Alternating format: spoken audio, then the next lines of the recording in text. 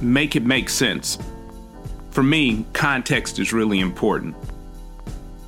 Howard French has delivered a masterwork of history and context with his book, Born in Blackness, Africa, Africans and the Making of the Modern World, 1471 to the Second World War. I highly recommend this book. You should go out and get it right now. It covers 600 years of history, 4 continents, in the Caribbean, and many African kingdoms, and it's just loaded with information, and it pulls it all together to deliver and tell us how Africa, African resources, African labor, African resilience, and African rebellion are the essential, if previously erased, ingredients in shaping the West and the modern world. Well, so this is thorough history, but it's also so wonderfully written with story and passion, and it's very accessible. But it's not watered down, but it's accessible. You will like it. Mr. French is a professor of journalism at Columbia. He's worked as the bureau chief for the New York Times for the Caribbean, West and Central Africa, Japan, the Koreas, and China. This is a true heavyweight joining us here on this episode of The Parlay in All Blue.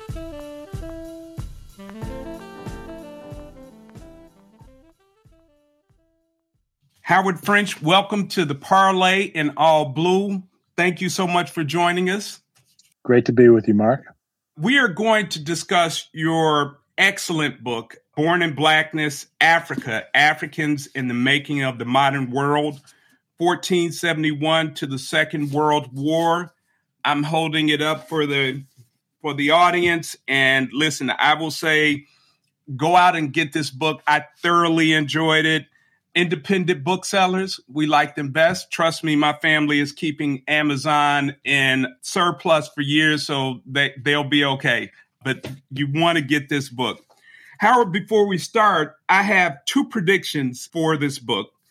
One is there is a middle school aged girl somewhere in Accra or maybe Cartagena or Baltimore or Bridgetown that 25 years from now will be inspired by this book, and she will lead the 1471 project from Musa of Mali to Muddy of Mississippi. I know that this will be a classic and on the shelves of some home libraries for sure.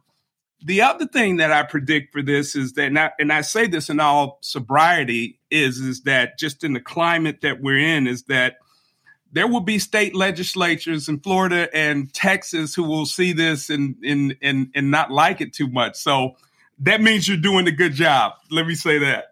Thank you. I think the spirit of the first comment is beautiful. That's why a person like myself writes books, is because I'm trying to fertilize the minds of people, not just in the present moment, but down the road. And I did an interview yesterday where a question came up that was a little unexpected, which said, what do you recommend to people who can follow in your footsteps? And I don't really tend to think consciously about following in my foot. I'm too active to think that way. I'm still following in other people's footsteps. But if people are reading this book and thinking about it in the way that you just suggested 25 years from now, that will, even if I'm not here to witness it, that will be a very great blessing. It's the ideas that are important, and I want them to propagate and to enter into the discussion and into our legacy. Yeah, no, I listen, I mean that sincerely. It's a great book. And the thing that I liked about it is that it's completely thorough, rich bibliography, a lot of sources. It's covering a lot of information, and I mean this in the best way possible. It's accessible at the same time. It's like, for me, if I were introducing someone to jazz, I'm a big jazz fan, I would say Cannonball Adderley, because you're not going to get watered down jazz at all, but you're still going to be able to tap your toes, snap your fingers. You're going to have that beat so you can keep going. And that's what this book reminds me of, is that or calls to mind for me, is that it's got everything in there, but it's approachable at the same time. So excellent job. I want to get into it with just my understanding of, sort of what I was taught from grade school up until just yesterday about the making of the modern world, or the West, or, what we have now. In 1492, Columbus sailed the ocean blue on behalf of Spain with the mission of finding a route to India to trade spices. He ends up in the Bahamas, discovers the Americas, and from there, the Europeans, through rugged individualism, Judeo-Christian work ethic, ingenuity, tame continents, and create the modern world. Your book, Born in Blackness, tells a different tale. It sure does. I mean, pretty much every piece of what you just said, it comes at in the spirit of deconstruction or reconstruction or complexity or absolute rebuttal. And so I'll start with the rebuttal piece of that. The rebuttal piece of that is that the foundation myth of the modern age that we are almost all taught is, as you said, something that begins with Columbus, or Columbus is very near the start or the center of that story, almost always. And as the story is told in our schools and in most of the history books, even that we read as adults, Africa, if it is mentioned at all, is mentioned as an obstacle. It's an inert geopolitical space. There's nothing really of inherent interest about Africa or Africans. And the challenge that Africa poses to Europeans in that age is how to get around it. So we're trying to get around Africa, we meaning they, the Europeans back in that age, because they're obsessed with reaching Asia. Well, let me just start at the beginning, which is where my book starts, of this whole narrative, to show why that's just not the case. That's not what the start of a modern age was really all about. It was about a discovery, a pursuit of discovery by Europeans, and most especially by the Portuguese, a maritime connection to the wealth of West Africa.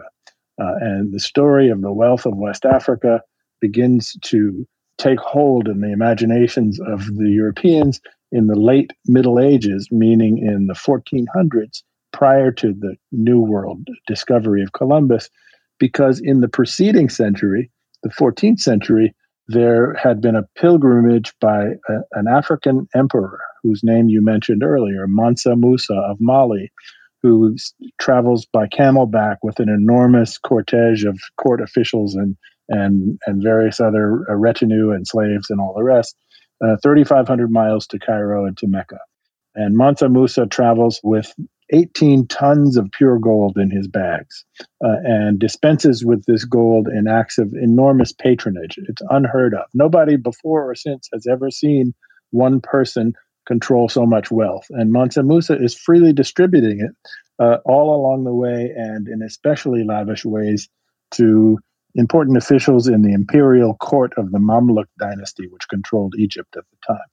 And this was a geopolitical ploy by Mansa Musa we can get into if you wish later on.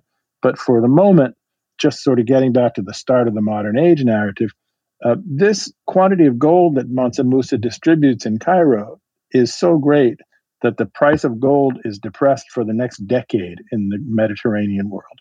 Word of Mansa Musa and of his wealth rapidly spreads beyond the Middle East into Europe, and the Europeans are seized with this notion that there's extraordinary wealth in Africa, and the Portuguese become particularly obsessed with this for reasons that are unique to their history. Portugal at the time was an almost brand new dynasty. It had broken away from the other crowns of Iberia that came together later to form Spain, and Portugal was very weak and very poor. And the elements of the rest of Iberia that became Spain, especially Castile, wanted to reclaim Portugal. And so Portugal needed to come up with some kind of wealth in order to get on its feet, in order to defend itself, in order to survive. And the strategy that they set out upon in the early 1400s was, we're talking nearly a century before the discovery of quote unquote the New World, was let's set out by sea, not to Asia. Let's try to find this wealth in Africa that we have heard about from Mansa Musa's great pilgrimage, and which had come to be represented in a great variety of very impressively detailed maps of Africa and of the world in that era. And the most famous of these maps, the Catalan Atlas, appears on the, it's beautiful, one of the most beautiful maps and one of the most important maps in the history of the world, an excerpt of it appears on the cover of my book, and it shows Mansa Musa, the Malian ruler, sitting on a golden throne in the middle of the Sahel region of West Africa. And so the Portuguese set out on this unique quest. We got to find Mansa Musa. We got to find the source of this gold. And it takes them decades to succeed. They don't actually make it to Mansa Musa's capital, but they do navigate their way bit by bit further and further down the coast of West Africa, overcoming their own superstitions about the world being flat and about dragons going to burn them up at sea and about various other sort of prohibitive dangers. And in 1471, they arrive at a place called Elmina that is in what present-day Ghana. And in Elmina, they discovered, to their surprise and delight, the enormously abundant availability of gold. And so this is what changes European history. This is what changes African history. This is what changes world history to, in my view, in my argument, start the modern age. This is 1471, so it's 2 decades before Columbus makes it to the so-called New World. And interestingly, in cutting Africa out of this narrative, we have even cut out the fact that Columbus himself was in the employment of the Portuguese in this era to service their trade in gold with Ghana at that time. So Columbus himself, before going to the New World, was going back and forth to West Africa to help the Portuguese establish this trade in gold, which became so decisive in allowing Portugal to survive, and which also funded. It gave Portugal the wherewithal to fund its own great subsequent voyages of discovery, which eventually did arrive in in Asia.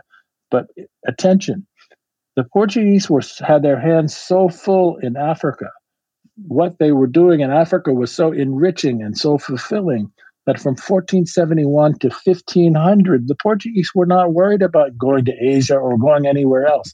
They were busy engaging with Africa. This was the center of the action. In fact, in the literature of that day, Portugal called West Africa the New World. Yeah, and I noticed in your book that you can see evidence of this in terms of Portugal's treasury is stabilized sort of after the 100-Year War. They are minting a lot of gold coins with African gold.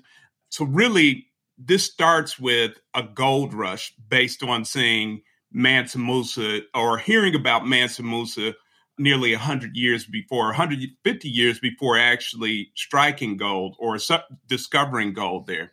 You talked about Portugal being really a new kingdom or new country. Talk to me a bit about Europe standing in the world at that point, in the world, meaning relative to the Arab world or China or India, sort of. What was Europe like at that point?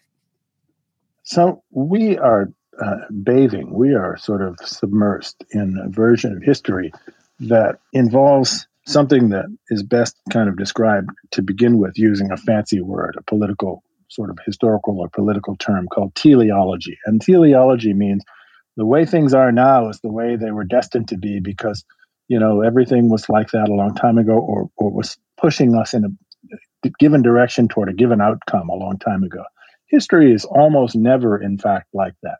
And the best way of helping I keep saying readers because I write books, helping your listeners understand this is by answering your question about Europe in that age. Europe was an unremarkable part of the world. It was not terribly distinguished in any particular way in the Middle Ages compared to other great centers of civilization. Let me start with Africa.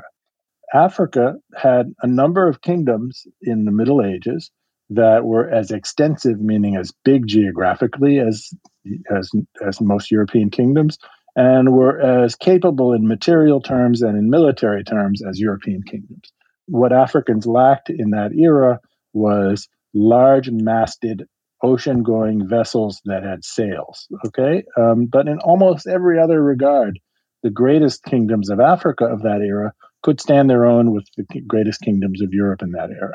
Okay, next thing. So who were the true leaders of world civilization in terms of going by the criteria of wealth and power? And for That's a hard question to answer in an absolute sense, but I think there's a pretty strong consensus among historians and economic historians that for a long string of centuries, the two great, well, let's mention three, the three great centers in the old world, so to speak, meaning this side of the Atlantic Ocean, were India, or what became the kingdoms that became India, China, and the Muslim world in the Middle East. That these are the places that concentrated the greatest amount of learning, the highest technology, the largest kind of expanse in terms of political governance, the strongest militaries, the biggest libraries, et cetera, et cetera. And so Europe, until the modern age, I don't wish to exaggerate this. It's not that Europe was nothing, that Europeans were savages or barbarians or something like that compared to other people, but it was not a particularly distinguished part of the world in terms of these sorts of measurements as these other places, South Asia, East Asia, and the Middle East. One really quick example is that in the 9th century, it was very well understood in the Arab world, where mathematics were quite highly developed, that the world was round. And the Arab mathematicians and scientists of this era had already a pretty accurate sense, not just of how round the world was, but of the exact size of the world. Now, I mentioned the Portuguese exploration ventures in the 15th century trying to find the gold in Africa and having to overcome superstitions. The Western Europeans didn't know this. They believed that the world was flat. We all learned that in school, right? Columbus is one of the people who supposedly helped us all discover that the world wasn't flat. Well, this was known in other parts of the world a long centuries prior to this. And in fact, because Mali was part of the Islamic world, it was known in Mali too. The Malians of Mansa Musa's time and before Mansa Musa's time were reading the texts that came out of the Muslim world in the Middle East. And so, there's no real argument to be made, no argument that withstands careful scrutiny, that Europe has been a world leader for a very long time. And I'm sorry to go on this long, but please. To buckle this thought, one of the most important arguments of my book, in fact, probably the central argument of my book, is that it is Africa and the appropriation of Africa's resources and of Africa's labor that actually launched Europe, that placed Europe on the trajectory that allowed it to surpass these other parts of the world in wealth and power.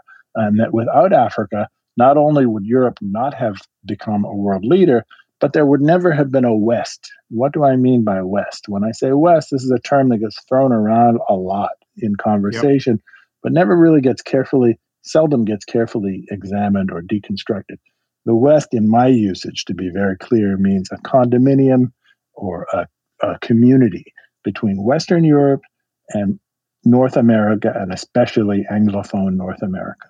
And if it is Africans and the labor of Africans that made the West possible, and I'm just going to leave you a small datum or piece of data to prove this. Up until the year 1820, which is by historical standards, a blink of an eye, right? Ago. 4 times as many people were brought across the Atlantic from Africa than from Europe. That means up until 1820, it was Africans who were doing the work of creating the West, clearing the lands, digging the canals, farming, harvesting, growing sugar and distilling things. This was the labor, all of the hard work. I don't mean to confine Africans to physical labor. We can get into intellectual stuff later, but all of the hard work was done by Africans. And so this rugged individualism story that you talked about at the very outset is one of the grossest myths of all. It was Africans that made the creation of the West possible. There's no version of history that is plausible that could convince me that Europeans would have been able, along the time frame that we're talking about, to have established a condominium, a wealthy sphere that encompassed North America and attached it to Europe without the millions of people brought from Africa that made that possible. No, you laid that out really well, and it's really detailed in the book. And for our listeners, we will be doing a deep dive on Mali, because I will tell you this, and I'll keep it moving and make sure we stay with this book, is that Mansa Musa, by my reading, is not even the most accomplished Mansa of Mali. I mean, there's Sujata, who was the founder and has his own constitution and Bill of Rights, and then there's Abukari, who's his own explorer. So, I mean, it's a very sophisticated kingdom, and we will talk about that. But Howard, I do want to pause for a minute and go back to Elmina, which is where the Portuguese discovered gold. And I believe that's also the Elmina Castle. Is that That's right? Mm-hmm. And so there are two things that I've had the opportunity to go to the continent a couple of times, but I haven't been to West Africa. I've been to South Africa and to Ethiopia. And before COVID, we were going to Ghana, but we will get there. One of the places that people go, especially African Americans, go and talk about going to the Elmina Castle and other castles and the Door of No Return, and sort of that's where those people who were enslaved ported or left the continent and went to the New World. But it wasn't built as a slave sort of holding facility, for lack of a better term. It's really about more of a trading post for gold initially. Is that correct? Yes, that's right. So in the curious terminology of this topic, the slave trading centers that the Europeans built by the dozens along the West African coast, and especially in present-day Ghana, have come to be called castles. There's something slightly perverse about this, but I think the term castle derives mostly from their giant size and the fact that they tend to be whitewashed, meaning they're white in color and they stand out brilliantly along the coast, and they loom, and so therefore castles. Anyway, Elmina is by far historically speaking, the most important of these, because it is the place where, as I argue, the modern age is launched from. The Portuguese finally discover gold in modern day Ghana, and this happens at Elmina, and the Portuguese negotiate the right to construct a fort there. And 10 years after the discovery of gold, the fort is built quickly, and it survives today and is worthy of all the attention I've given it, and anyone who's listening who wishes to visit it, any attention you care to give it. But the story of Elmina is, even among Ghanaians, is generally poorly understood. It is thought of as predominantly as a place, as a sort of landmark of the slave trade, but Elmina was created for gold, and gold sets off the modern age. As I said, it makes Portugal a viable kingdom. It gives 25 for the next few decades, 25% of all Portugal's revenue came from trade with Elmina in gold. And the Spanish, who wished from the very beginning to defeat the Portuguese and to reabsorb them into their domain, learned very quickly of the wealth that the Portuguese were suddenly sourcing in West Africa, and plotted to take it over. Spain is, almost 10 times bigger than Portugal population-wise in this era, and much wealthier. And so the Spanish became determined to try to seize control of this trade in gold. And so they start sending ships themselves down the coast of West Africa, and hoping to discover new sources of gold, but also poaching on the Portuguese trade in this era. And the Portuguese, knowing how much their survival depended on this, said, we better figure out a way to deploy a navy off the coast of West Africa. And the Portuguese, even though they were much poorer than the Spanish, because this was a matter of their sheer survival, they were very clever and deliberate about all of this. And so they knew that one day or another, the Spanish are going to come for them. And the Spanish indeed send a fleet to try to take over Elmina. And the Portuguese had intelligence about this and lay in ambush and defeated the Spanish fleet in one of the most important and yet unknown military confrontations of this era. Nobody reads about this in any sort of mainstream history book. The Portuguese win this battle. And after this battle, having sunk a bunch of Spanish ships, the Portuguese say, hey, we better build a fort here. And because this is the only way we can secure this trade. And so that is the origin, not slavery, of the fort at Elmina.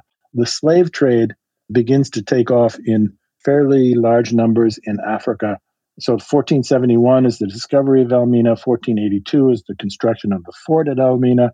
The slave trade really begins in large quantity sometime in the next century.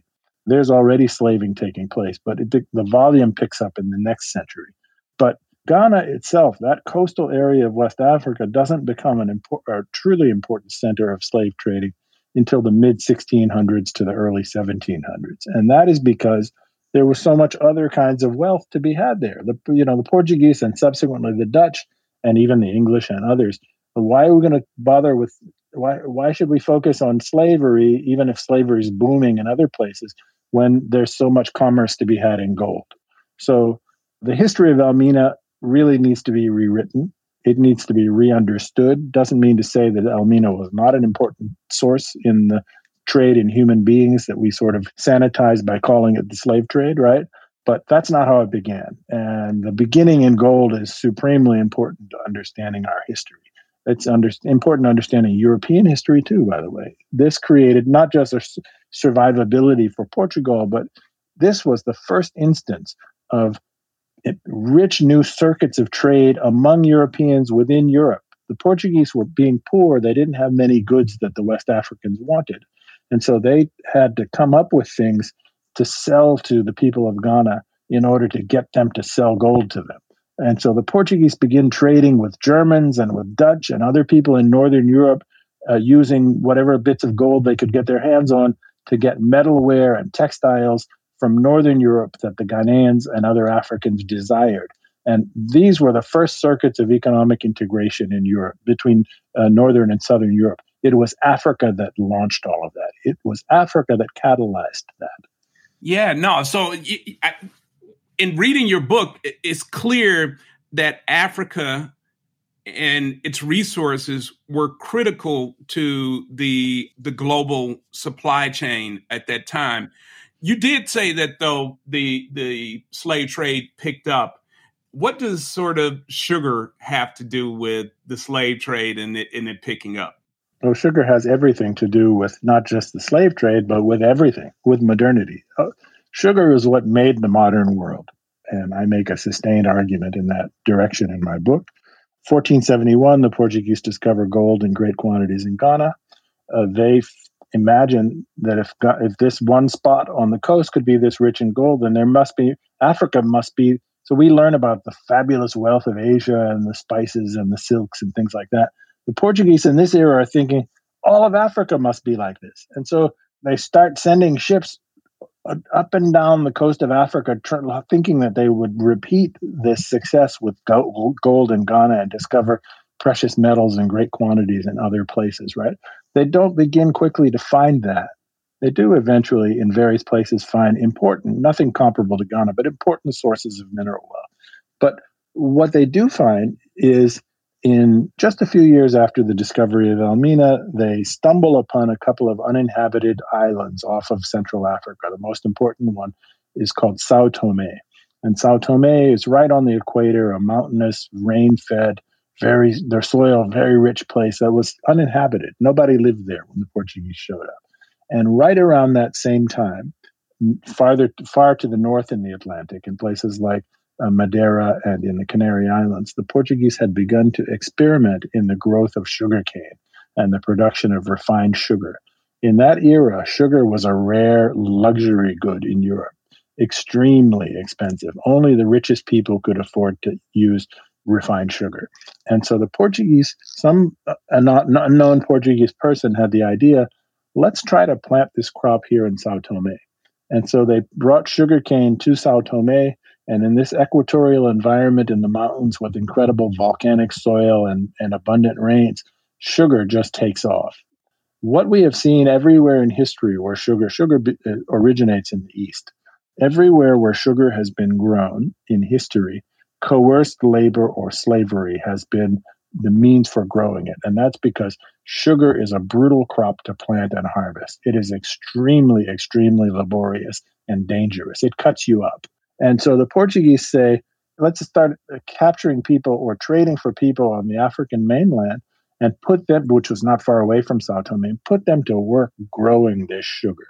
And so it is in Sao Tome where I think the most important innovation, it's a horrible innovation, but innovation is the right word, meaning an invention of an economic model. The most important innovation in all of modern history prior to industrialization takes place. And that innovation is the thing that we call the plantation.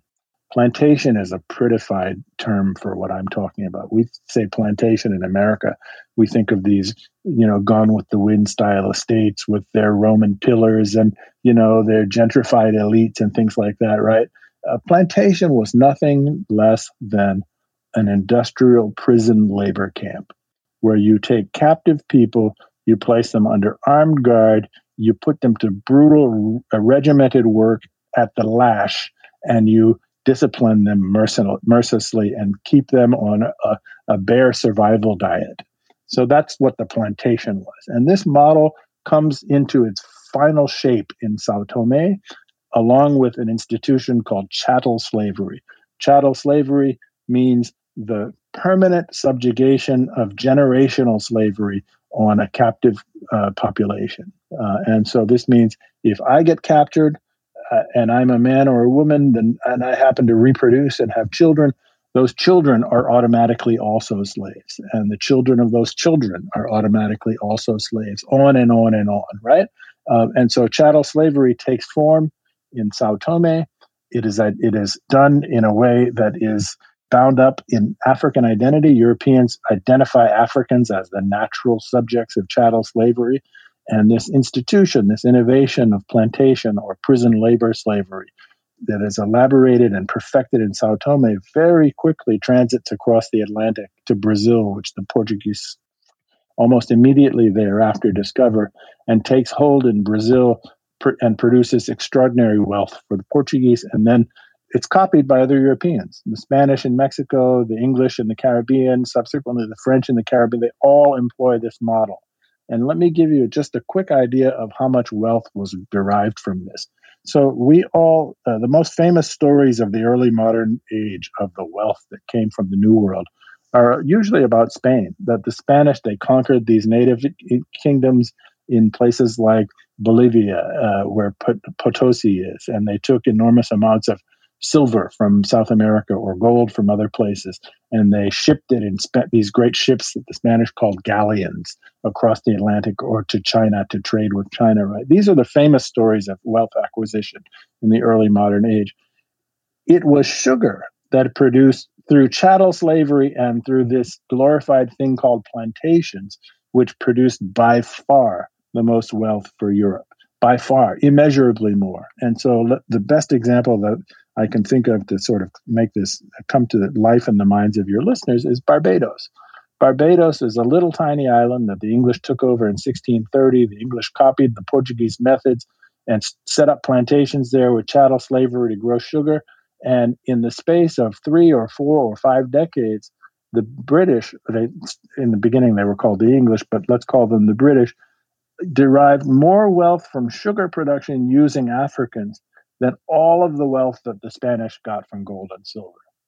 And Barbados is 1/3 the size of the city of Los Angeles.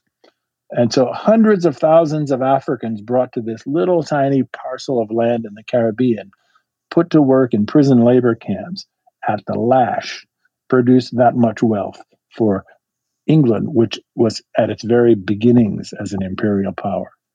Yeah, now, and I think that's really important.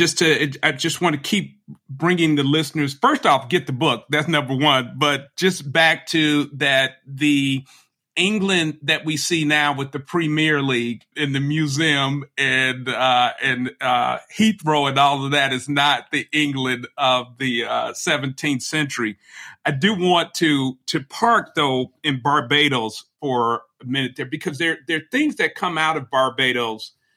Capitalization, systems of capitalization, banking, charters for companies. So there's a lot of innovation that happens in Barbados. And I want to talk about some of those things, but there's one that I want to, if you could talk a little bit about, what were the black codes or the Black Codes in Barbados?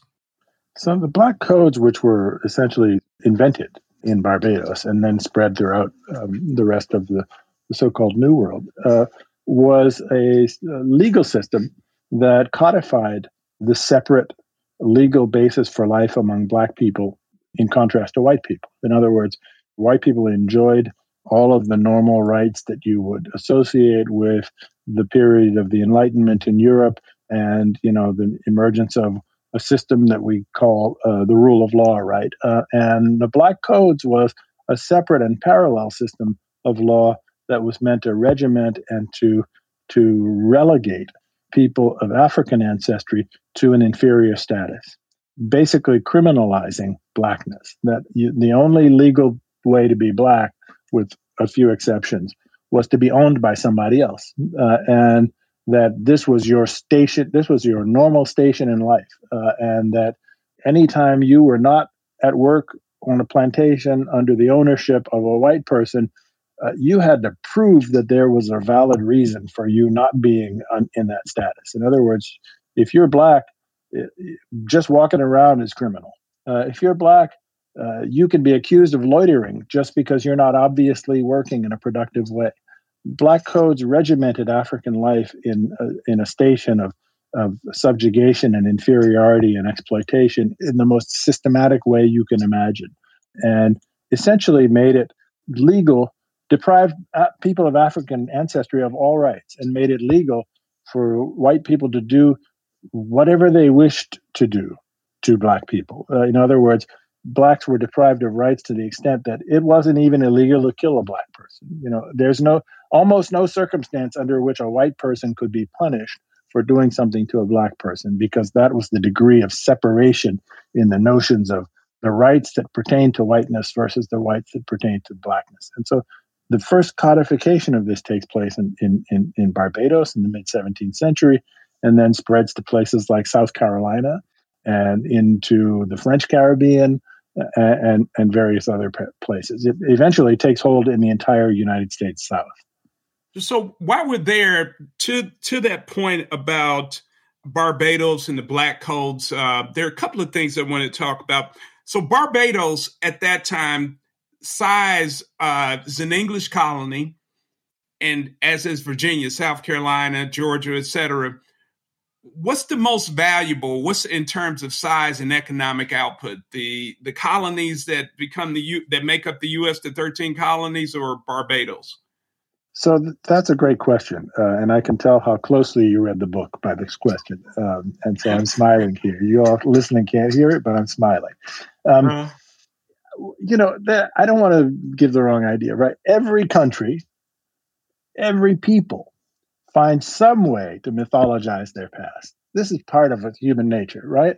But Americans don't have an idea very often of how systematic this is. And so we have a very glorified view of our beginnings in this country, and we celebrate the positive things, and the majority culture, the majority identity groups in this country are kind of particularly proud of this most noble and kind of meritorious aspects of this. We have a story about liberty and about democracy and about freedom and about rights and things like that, right? And all of that stuff's debatable in a place where liberty was not enjoyed by all, and democracy wasn't certainly enjoyed by all, and rights were not enjoyed by all. And we're just emerging in the last 50 years or so where we can begin to say those things, right? But right. What I'm inching toward here is part of our myth is in the exaggeration that we have of our own role in the past of the British Empire. In other words, because we take the age of our so-called founding fathers to be so important, we imagine that it was enormously important to Britain and to the rest of the world at the time. In fact, the Caribbean was far more important, economically speaking, to Britain, or to France for that matter, than was the mainland parts of North America that became the United States and Canada, et cetera. Right? Far, far more. And the very economic survival of the 13 colonies that became the sort of embryo of the United States was bound up in trade with the sugar producing islands of the Caribbean. So you mentioned Barbados. Barbados first, Jamaica secondly, and probably even more importantly, were these sort places of enormous wealth, where the average per capita income of a white person in a place like Jamaica, I don't remember, I mentioned this number in my book, I don't have it in the top of my head, something like 30 times more than the per capita average wealth of a white person in North America in this era. That's how much more prosperous these sugar islands were than mainland North America because of Africans, because of the exploitation of Africans, because of the prison labor system of chattel slavery. And the North American colonies that become the United States essentially survive by providing comestibles and basically supplies, lumber, livestock, hardware, furniture, things like this to places in the Caribbean where the land was so valuable because of the profits to be made in slave grown sugar that it didn't make economic sense to use the land for anything, not even 1 square inch of land. It didn't make sense to have a little garden where you're going to grow, something to eat, right? Everything was put to use to grow sugar. Sugar was, it was like Silicon Valley on steroids in terms of the profit margins, right? And so it was trade with those islands that kept the North American mainland economies going in this era. And this is cut out completely from our history. We just imagine you have these really clever fellows who are sitting there thinking about high ideals and things like that. And that, sometimes slavery entered into their discussions in terms of slavery in their own midst in North America.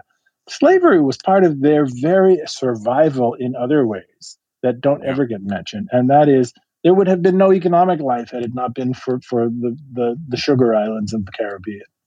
Yeah.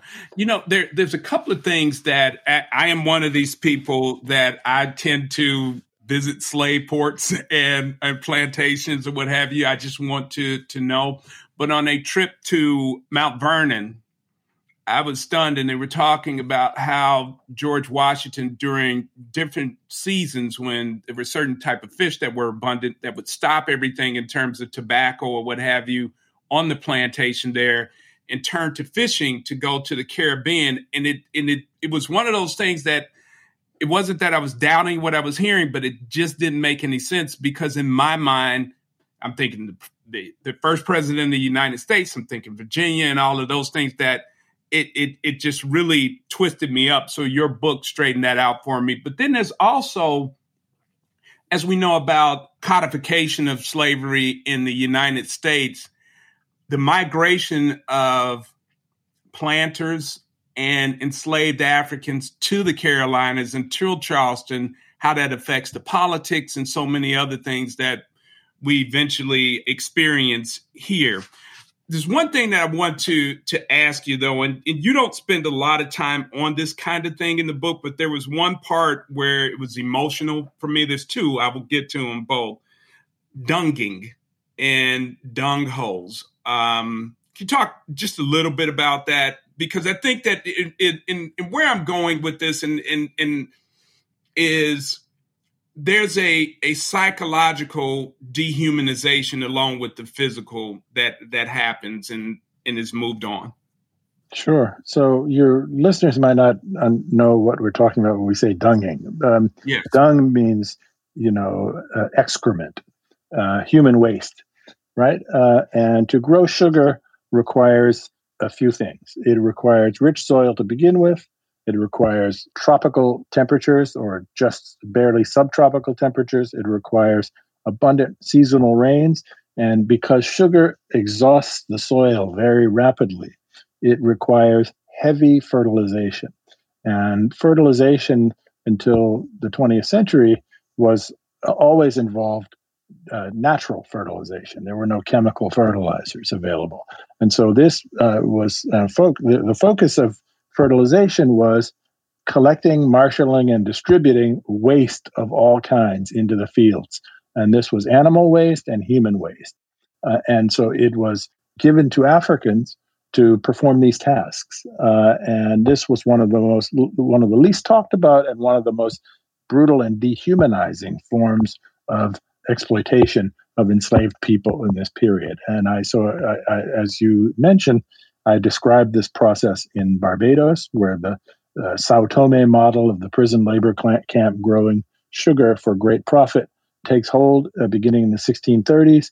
And for whatever reason, the white people who got rich in Barbados in this era tended to disproportionately employ women, African women, in the dunging or the distribution of dung or excrement into the fields. And so people had to dig small pits alongside the stalks of the young sugar shoots and then fill these pits with excrement. And to get the excrement to the field, the women had to carry vast vats filled to the brim with animal and human excrement on their heads. And the excrement, of course, as you're walking to the field over the rough land, is sloshing out of the barrel or the vat all onto you, which is disgusting enough, right, in any normal sense, but is also very often lethal. You're being exposed to pathogens of all kinds along the way, and therefore bound to sooner or later succumb to some kind of infectious disease.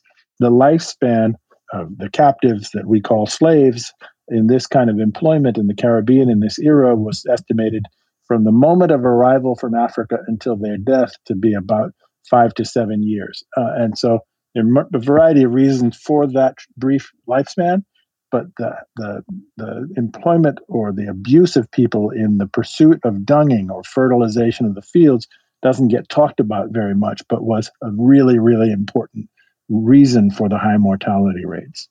Yeah, and those high mortality rates really drove really large numbers of humans being traded from Africa to the Caribbean, and then intra-Caribbean trading, and then the Caribbean to the United States. And I mean, it's just a lot of trading of people. I do want to park for a minute just on that, because there is a number of institutions that you talk about that in the book. I mean, there's the Royal African Company, the Guinea Company. And so you can see the intent and focus on African bodies, and then the African kingdoms, and actually being sophisticated, really. So this is not a situation where the Europeans are coming in and really war taking. There's a lot of diplomacy and statecraft and those kinds of things going on. There were two kingdoms that you talked about in Africa, and who am I to judge in 2022? But I was so happy with the Kingdom of Benin that they wanted to stop the trade. And then I was, much like the dunging on your chapter or the passages where you go through about the Kingdom of Congo, I was really disheartened, because my reading of your book is that Congo and Portugal are equals.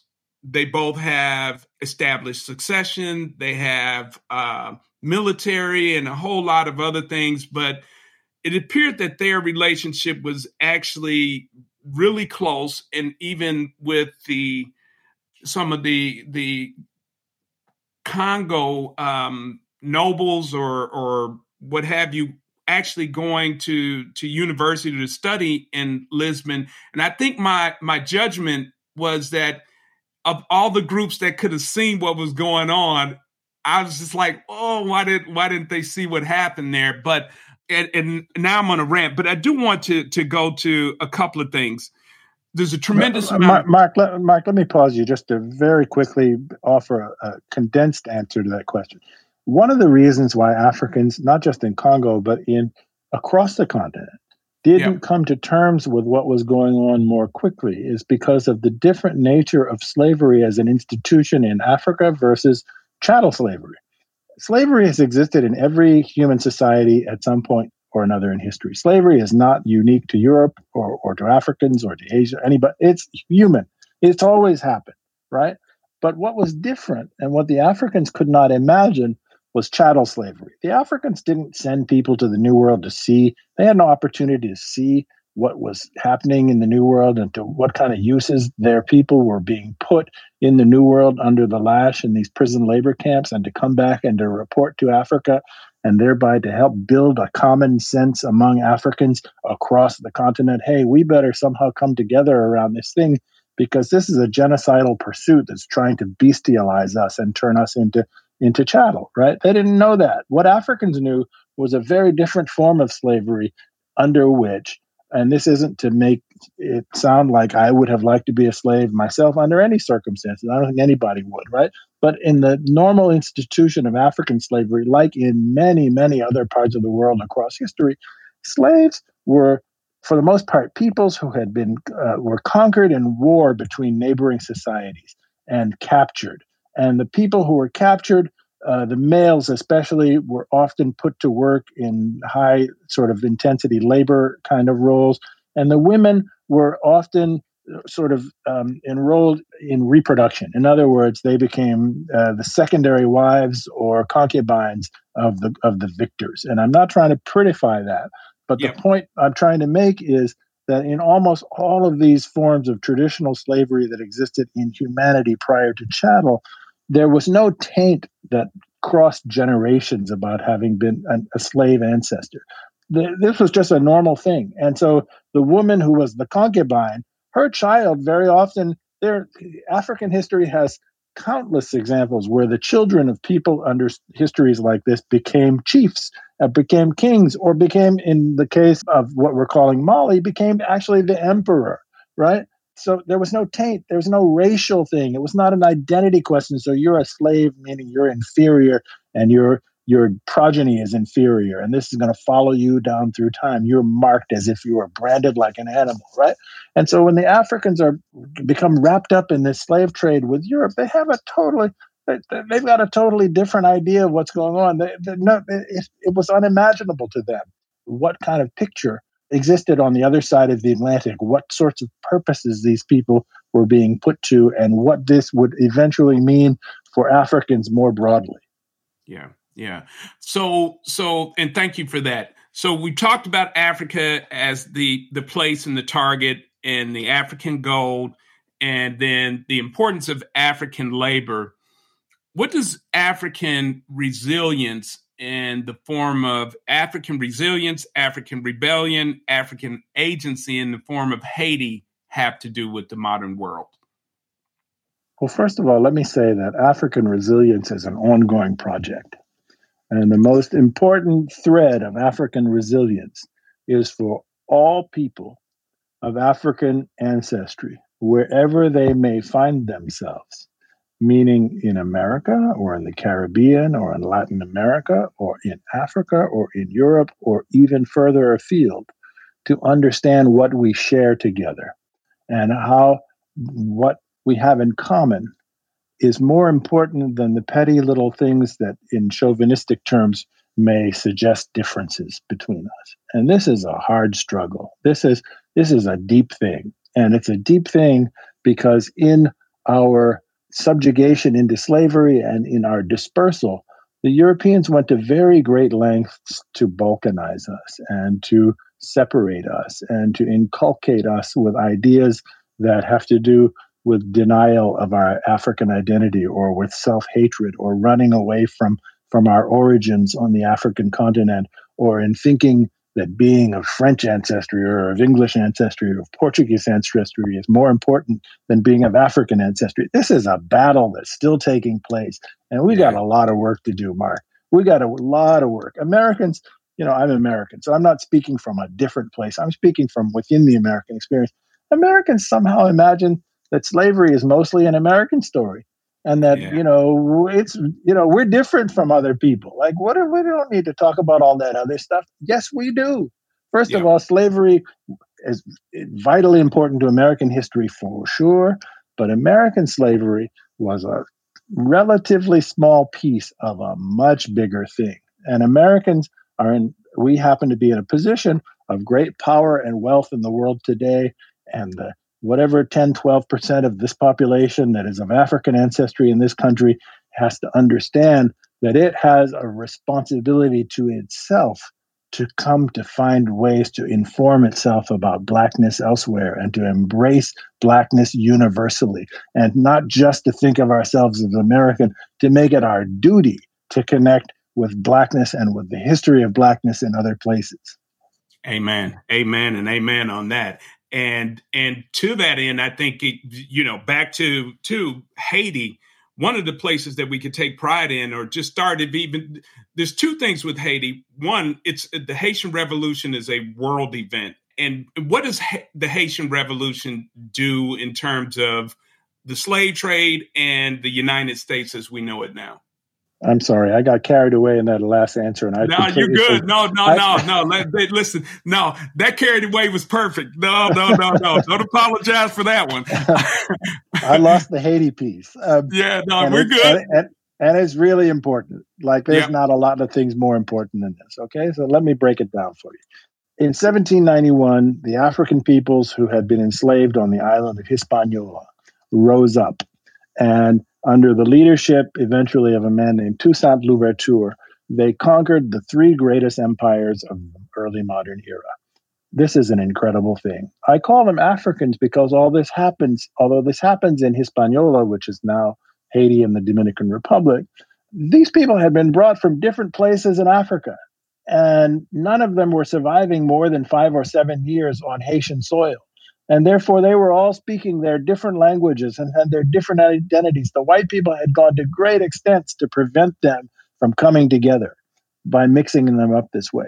And despite that, they defeated the three greatest empires on earth: Spain, Britain, and France. Britain and France each sent the largest naval fleets up until that point in time in history to try to put down the revolt of the enslaved people in Hispaniola, and the black people from Africa won.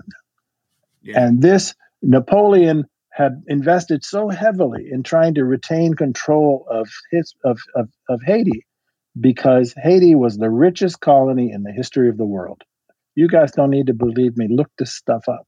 No place had ever been so profitable ever in human history for a colonizer than Haiti. And so Napoleon was hell-bent on retaining control of this place. And he invested everything he could, and he was defeated. And when he was defeated, he was pushed toward bankruptcy. And so in panic, Napoleon decides he better sell all of France's holdings on the continental North America. And so he sells what become 15 American states, what we know of as the Louisiana Purchase, basically the middle part of the United States, right, with the Mississippi Valley as its center. Two things happen. He sells this to Thomas Jefferson's administration for $15 million, all or part of 15 states. This is what makes the first inklings of the United States as a continental power become possible, as opposed to just a coastal power. Suddenly, the United States is a continental power. Two things happen.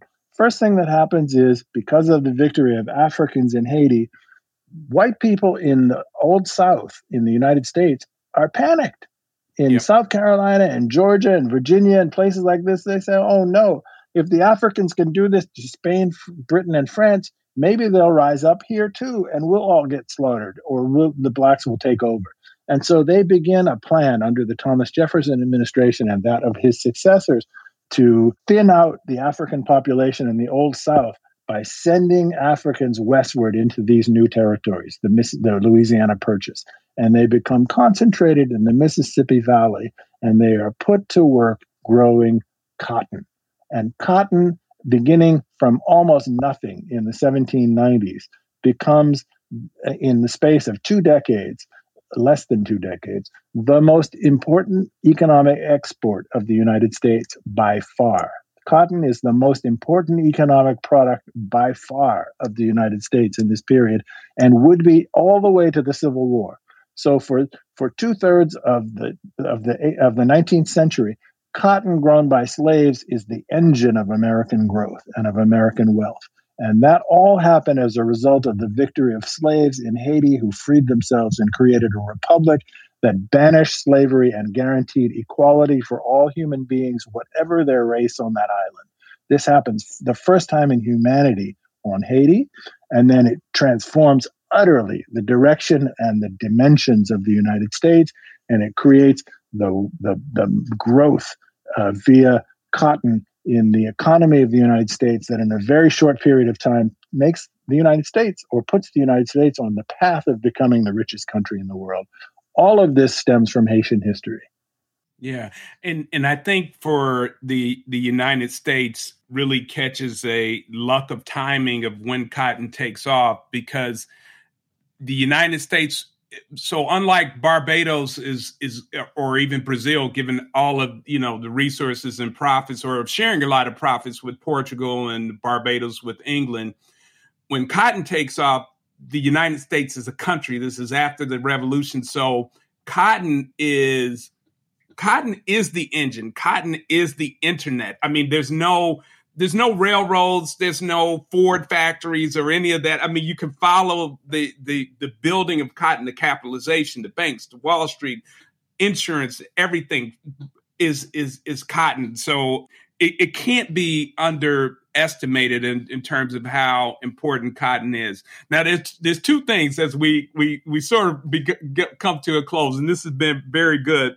As someone who is a son of the Great Migration who went to college in Jackson, Mississippi, I cannot leave without talking about two people or two a person and a family within that text, or maybe just the one. There's the Stovall. You mentioned the Stovall family who bought land in Clarksdale in 1836. So they're clearly plantation owners, slavers doing cotton in the Delta, which I know really well. What happened with that family's wealth? The Stovall family, because of the Civil War, gets out of cotton production eventually and uses its accumulated resources to build a business empire in the North, based in Illinois. And I don't remember the exact details of the names of the characters involved, but in the very recent past, we're talking about billionaires, basically.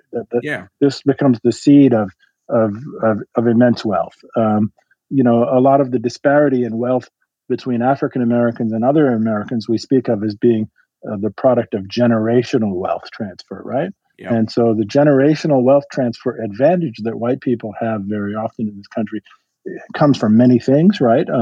Housing and the whole suburbanization thing in the 50s and the GI Bill. We talk about all of these things having given white people historic generational advantages.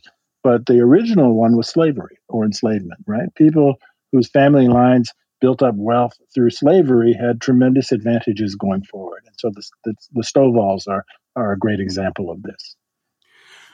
What is brown land, and what does brown land have to do with starting this book? Because I don't think this is a book like you say, well, I'm going to write this and in 3 years I'll be done and here it is.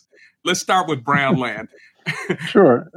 So brown land is a property that is owned by my family, fairly modest in size, but has been transmitted down generations from Thomas Jefferson's time, and via a story very similar to Thomas Jefferson. So one of the things we know most famously, although it took establishment historians a long time to accept this, is that Thomas Jefferson fathered a family via a woman that he owned named Sally Hemings. And so a contemporary of Thomas Jefferson and a political ally of Thomas Jefferson, who was an early governor of Virginia, was named James Barber. And this person, James Barber, had a child by a woman back in that era who he owned, who is my ancestor. And that is my grandmother's grandmother. So you can count the generations. And I can't get into all the complexity here, but James Barber took a liking to this is a common story in slavery, took a liking to certain of his slaves and made promises to a couple of my ancestors that they would be allowed. First of all, he allowed them to get some degree of education, formally speaking, and then offered them the prospect through his estate of having some small landholding after his death. Barber's white children then cheated these ancestors out of, once he was gone, right, he couldn't really do much to enforce it. He's, from the grave. And so they, through resentment, cheated my ancestors out of what was supposed to be their inheritance, and grace to their education, they were able to set themselves up in very small businesses as a blacksmith, for example, and as a shoemaker, to cobble together their savings and to buy up small pieces of land in the original area that they were supposed to have inherited land from. That's what brown land comes from. They eventually constituted a holding of about 100 acres of land. 100 acres haven't come down to my generation, but a number of acres have. And so this story, uh, as your listeners hopefully can imagine, was a very powerful element in my family's identity and discussion, conversation throughout my life. We spent summers. I grew up in Washington, D.C. in my sort of first half of my childhood, and we would spend our summers on brown land, on this land. So this lore about where we came from and what struggle means and what sacrifice means and what holding on to what belongs to you means and what not allowing yourself to be cheated means and being proud of who you are means. All of these things come down to us, my generation, in part through this very powerful origin story in Brownland and through this so-called miscegenation thing involving James Barber. Yeah. Well, thank you for that. And as we come to a close, there's two questions that we ask. There's one question that we ask everyone, and we end on something light, because the parlay in all blue, parlay being a conversation, and blue, all blues, blues derived music, blues people. A lot of the blues people stories are heavy. So we like to end on something light. But before we get to the light, what does it mean to live well?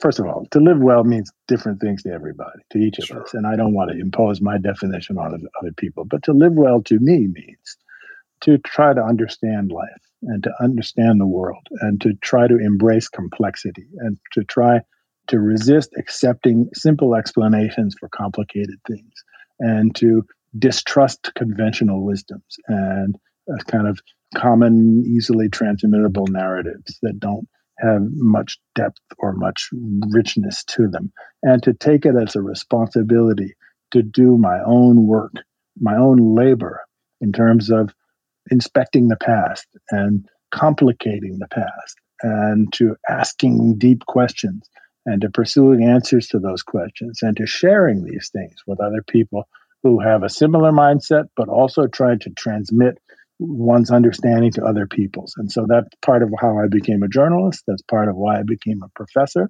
That's part of why, for even more obvious reasons, why I enjoy so much writing books.